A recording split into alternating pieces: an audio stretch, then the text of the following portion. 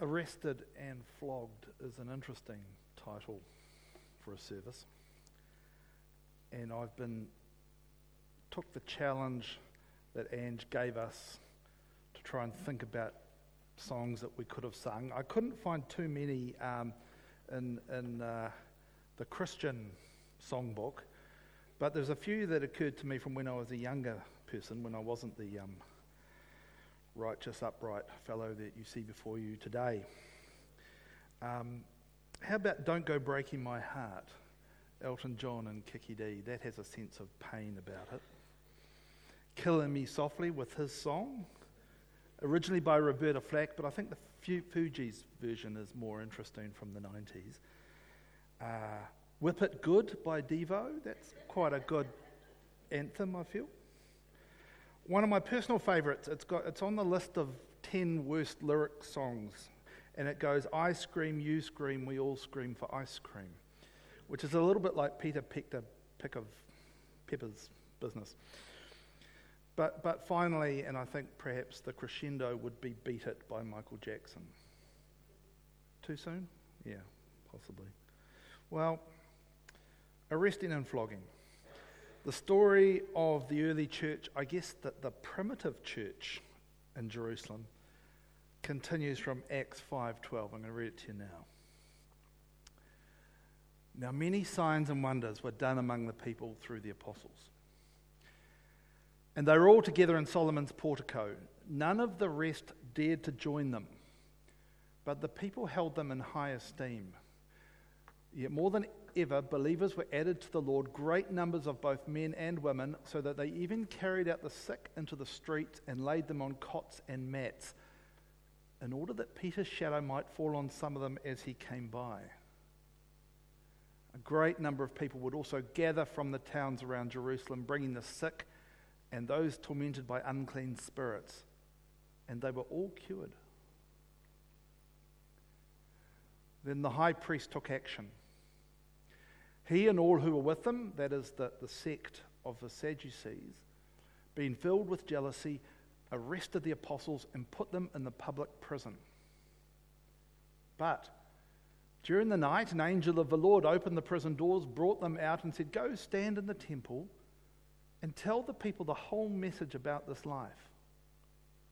When they heard this, they entered the temple at daybreak and went on with their teaching. When the high priest and those with him arrived, they called together the council and the whole body of the elders of Israel and sent to the prison to have them brought. But when the temple police went there, they did not find them in the prison. So they returned and reported, We found the prison securely locked and the guards standing at the doors, but when we opened them, we found no one inside. Now when the captain of the temple and the chief priests heard these words, they were perplexed about them. I'll bet they were. Wondering what might be going on. Then someone arrived and announced, Look, the men whom you put in prison are standing in the temple and teaching the people. Yeah? Then the captain went with the temple police and brought them, but without violence, for they were afraid of being stoned by the people. And when they had brought them, they had them stand before the council. The high priest questioned them, saying, We gave you strict orders not to teach in this name. Yet here you have filled Jerusalem with your teaching, and you are determined to bring this man's blood on us. But Peter and the apostles answered, Well, we must obey God rather than any human authority. The God of our ancestors raised up Jesus, whom you killed by hanging him on a tree. God exalted him at his right hand as leader and Saviour, that he might give repentance to Israel and forgiveness of sins. And we are witnesses to these things, and so is the Holy Spirit, whom God has given to those who obey him. When they heard this, they were enraged and wanted to kill them. But a Pharisee in the council named Gamaliel, teacher of the law, respected by all the people, stood up and ordered the men to be put outside for a short time. Then he said to them, Fellow Israelites, consider carefully what you propose to do to these men. For some time ago, Theudas rose up, claimed to be somebody, and a number of men, about 400, joined him, but he was killed, and all who followed him were dispersed and disappeared. After him, Judas the Galilean rose up at the time of the census and got people to follow him. He also perished, and all who followed him were scattered. So in the present case, I tell you, keep away from these men and let them alone. Because if this plan or this undertaking is of human origin, it will fail. But if it is of God, you will not be able to overthrow them. In that case, you may even be found fighting against God. They were convinced by him. And when they'd called in the apostles, they had them flogged. Then they ordered them not to speak in the name of Jesus and let them go. As they left the council, they rejoiced that they were considered worthy to suffer dishonor for the sake of the name. And every day, in the temple and at home, they did not cease to teach and proclaim Jesus as the Messiah.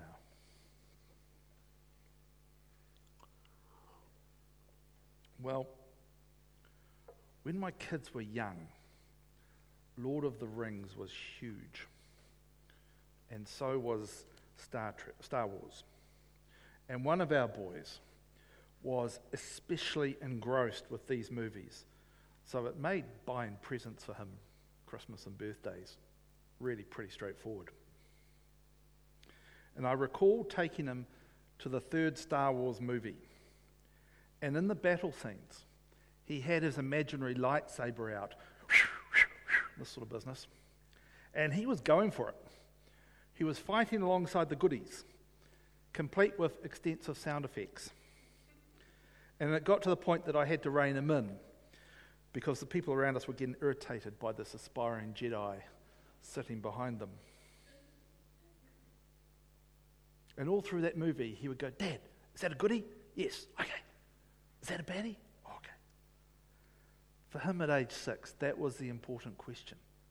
Who were the goodies and who were the baddies? And I think we can look at Acts a little bit similarly. We tend to see the apostles in the early church as the goodies, and the Sadducees and the priests as the baddies. Not only is that very simplistic, but it prevents us from learning from the Sadducees because we're demonizing them. So I thought I would have a go at retelling this story from a Sadducee's point of view. Someone perhaps who looked a little bit like that. Well, for the next little while, my name is Joshua Ben Isaacson. I'm married to Ruth, not Ruth Woods, another Ruth, who is the high priest's niece, so I'm quite well connected. I've been a member of the Sanhedrin, our governing body, for a couple of years now, and the smart money is that one day I'll do a term as high priest. But the apprenticeship may be 20 or 30 years. You see, there's a queue of learned men in front of me, and they say that patience is a virtue. What no one seems to understand about us is that we walk this really tricky line between appeasing the Romans who run the show and the common people who seem to jump on every passing clown car. We are the meat in the sandwich, copying it from both sides. The Romans, whatever you might say about them, their needs are admirably simple. Keep the tax money flowing, and let's not have an uprising. And they don't really care about anything else. But if they don't get those things, what they want, there'll be a showdown. There'll be violence. And we'll lose. And our people will die. It's happened before, and it will happen again, and the crowd has a very short memory. The Romans let us know who's really in charge by sacking the high priest quite frequently. The average term is under 2 years.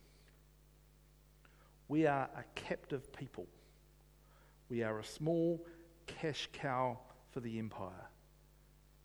They don't really care about us. Now, what really worries me is that one day they will lose patience with us and destroy the temple. And not having been there, it's hard for me to explain to you how absolutely beautiful temple worship is. It defines us as a people. It's our heart and our soul. By the grace of God, we survived the Babylonian exile, but it was pretty awful for our fathers being chucked out of the promised land, being exiled from Zion. And it could happen again. So for us, if a few people have to die to keep the temple going, that's okay. That's a price worth paying. Caiaphas was right. There's more at stake than the life of one innocent man. Speaking of which, Jesus, that rabble-rousing peasant, was put to death a little while ago for blasphemy. He claimed to be the Son of the Blessed One, as if a tradie from the back of beyond was divine. Yeah, right. He attacked our spiritual leaders and tried to destroy the temple market. What a son of Satan he was. We thought his death would get us through that crisis because it was obvious he didn't care about temple worship in good order. But it hasn't. Now his follower Peter, a fisherman, is preaching all the time and supposedly working miracles just like Jesus did. It feels like we're playing this game of whack-a-mole that we're losing. One goes down and another pops up. Peter and his acolytes are like firebugs let loose in an ammo dump. They've got no idea what's at stake. They'd burn it all down for the sake of this dead Galilean chippy. Makes no sense to any of us. The Romans could and would send us all home in body bags as soon as look at us. If it's not the Jesus freaks, then it's the zealots or other way out groups. It's hard to keep the peace. We don't get any thanks for it. And what's more, I heard the other day that this Peter killed a couple who didn't tithe properly. Shivers, man, that's a bit serious. That's pretty hardcore, even we don't do that. Well, we had them jailed the other day, and we're about to question them, then somehow they'd escaped without our jailers even having noticed. Pretty odd. Where were they? Well, they were in the temple doing their spiel about Jesus again. Good help is just so hard to find, isn't it? Well, when we finally had them brought to the Sanhedrin, most of us wanted to have Peter and his group crucified without any more mucking around. We thought, let's be done with them. Surely that would make the rest of them just run off and hide wherever they might hide. Maybe we should have killed the whole lot first time up, not just Jesus. Well, instead of defending themselves or apologising for their insolence and disobedience to the council, they took the opportunity to preach to us. They had the cheek to suggest that we were to blame for their Jesus' execution when it was entirely self-inflicted. Everyone knows that if you blaspheme, as he clearly did, you deserve to die. It's not controversial. And Gamaliel spoke, and if you haven't heard of him, he's like the sort of the spiritual and intellectual leader of the Pharisees. Now, Pharisees are our in-house fanatics, our fundamentalists. They never met a good rule that they didn't want to follow. However, they do very good work with the common people, which frees us up to, study the law and run the temple worship and the sacrifices and stuff. Well, Gamaliel said, if there's nothing in this movement, and that clearly has to be right, then it's going to fade away like all the others before it have. Smart man, that Gamaliel. Smart for a Pharisee. So we just had them whipped to make the point that we were serious and we let them go. Next time, It'll be crosses all round, and we'll just figure out a way to get the Romans on board. What really gets to me, though, and I think to many of my brothers, is we get no credit for this juggling act that we perform. No credit for preserving this wonderful tradition that we've taken forward. No credit for our years of study and work that we put in order to serve the people. The crowd are far more impressed with rabid lay preaching and circus magic tricks. I hear my servants chatting among themselves on the quiet. Many of them are sneaking away to go to Peter's night meetings. Even those that don't are impressed with them, but they don't want to offend me by going along. Our intelligence agents that we've planted in the movement tell us the same thing. In fact, one or two of them are starting to sound like they've sipped the Kool-Aid one too many times and they might have gone over to the other side. Like I said, good help is increasingly hard to find. Everybody heard about this disabled guy who used to beg outside the temple that Peter healed, supposedly. So every superstitious, broken or demonized nutty peasant for miles around is coming to Jerusalem to get healed by him. This personality cult that's growing up around Peter, it's awful, it's idolatrous. I have the sense that this won't end well for the Jesus freaks, or for us. So such are the thoughts of Joshua Ben Isaacson. And as I've read this passage, I have the sense that the temperature is increasing. And one day it's going to blow. And Joshua, well, he may well be right. It won't end well. His comment about trying to walk the line between the Roman overlords and the needs of the people, I think are probably fair enough, actually. They probably were trying to keep the community safe and see temple worship continue to the glory of God and protect the people. And I imagine that this little personality cult that was growing up around Peter probably concerned Peter and Joshua, both. However, did you sense the blind spots in Joshua's little spiel? Because temple worship, this beautiful thing that he loves and reveres, had been made into a business. Jesus cleared out the temple courts because they were full of money changers and people selling animals. The sacrificial system had become a racket. You see, you couldn't rock up to the temple with your own lamb to sacrifice, or one that you bought at the market down the road.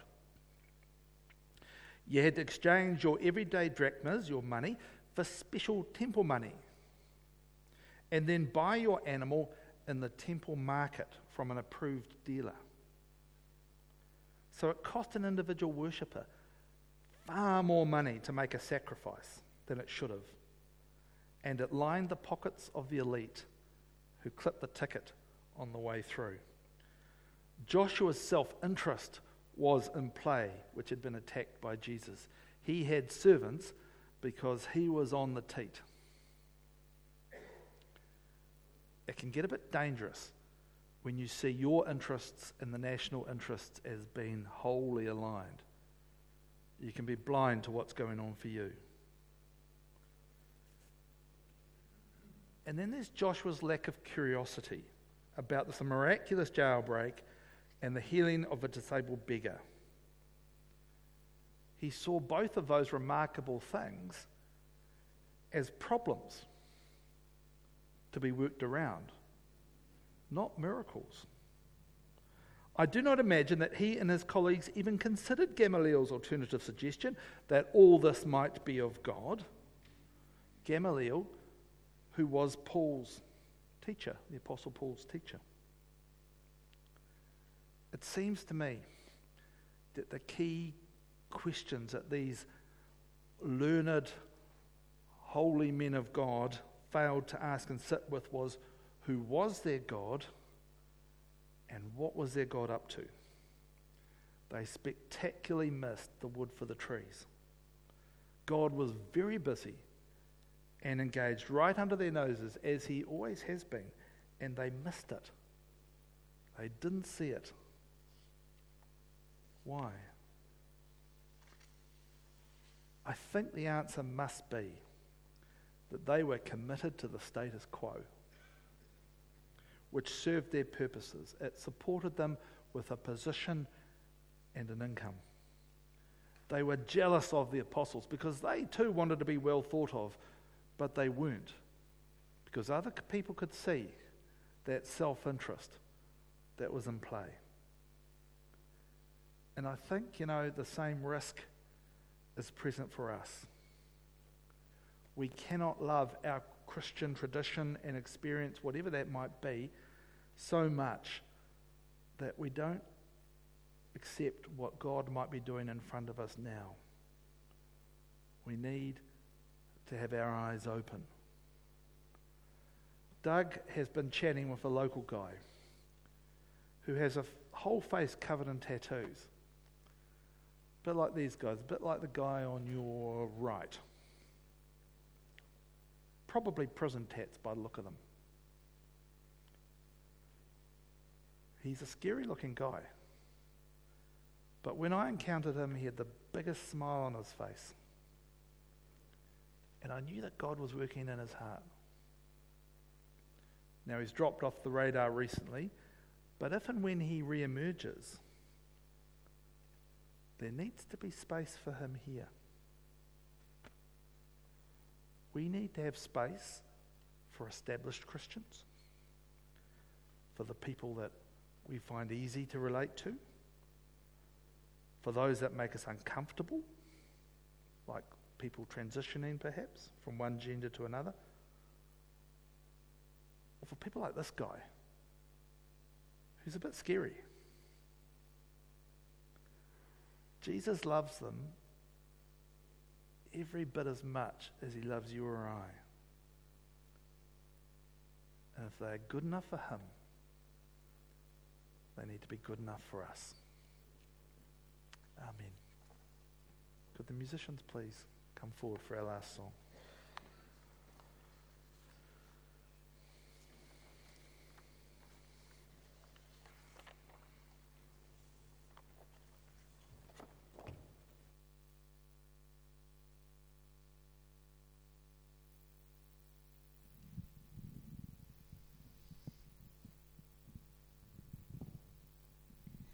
Please stand.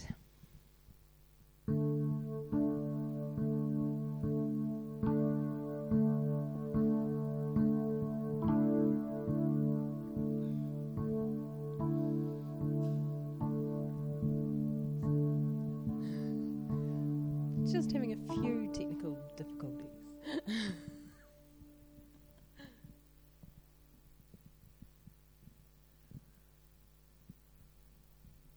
Or we could do it from memory.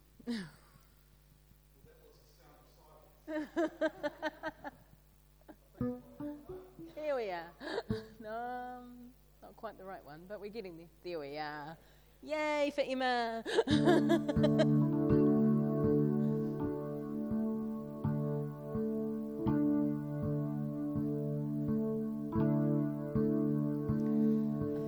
Amazing grace, how sweet the sound that saved a wretch like me. I once was lost, but now I'm found,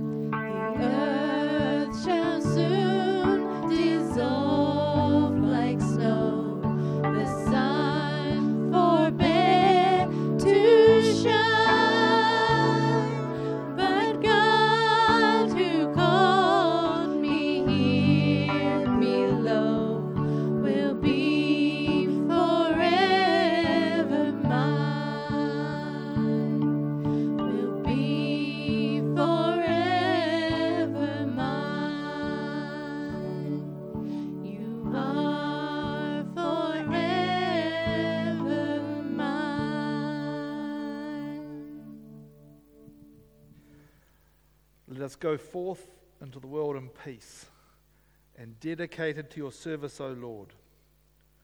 Let us hold fast to that which is good. Render to no person evil for evil. Strengthen the faint-hearted. Support the weak. Help the needy and the afflicted. And honour all people. Let us love and serve the Lord, rejoicing in the power of his Spirit. And may God's blessing be upon us and remain with us always. Amen. The whippings are over.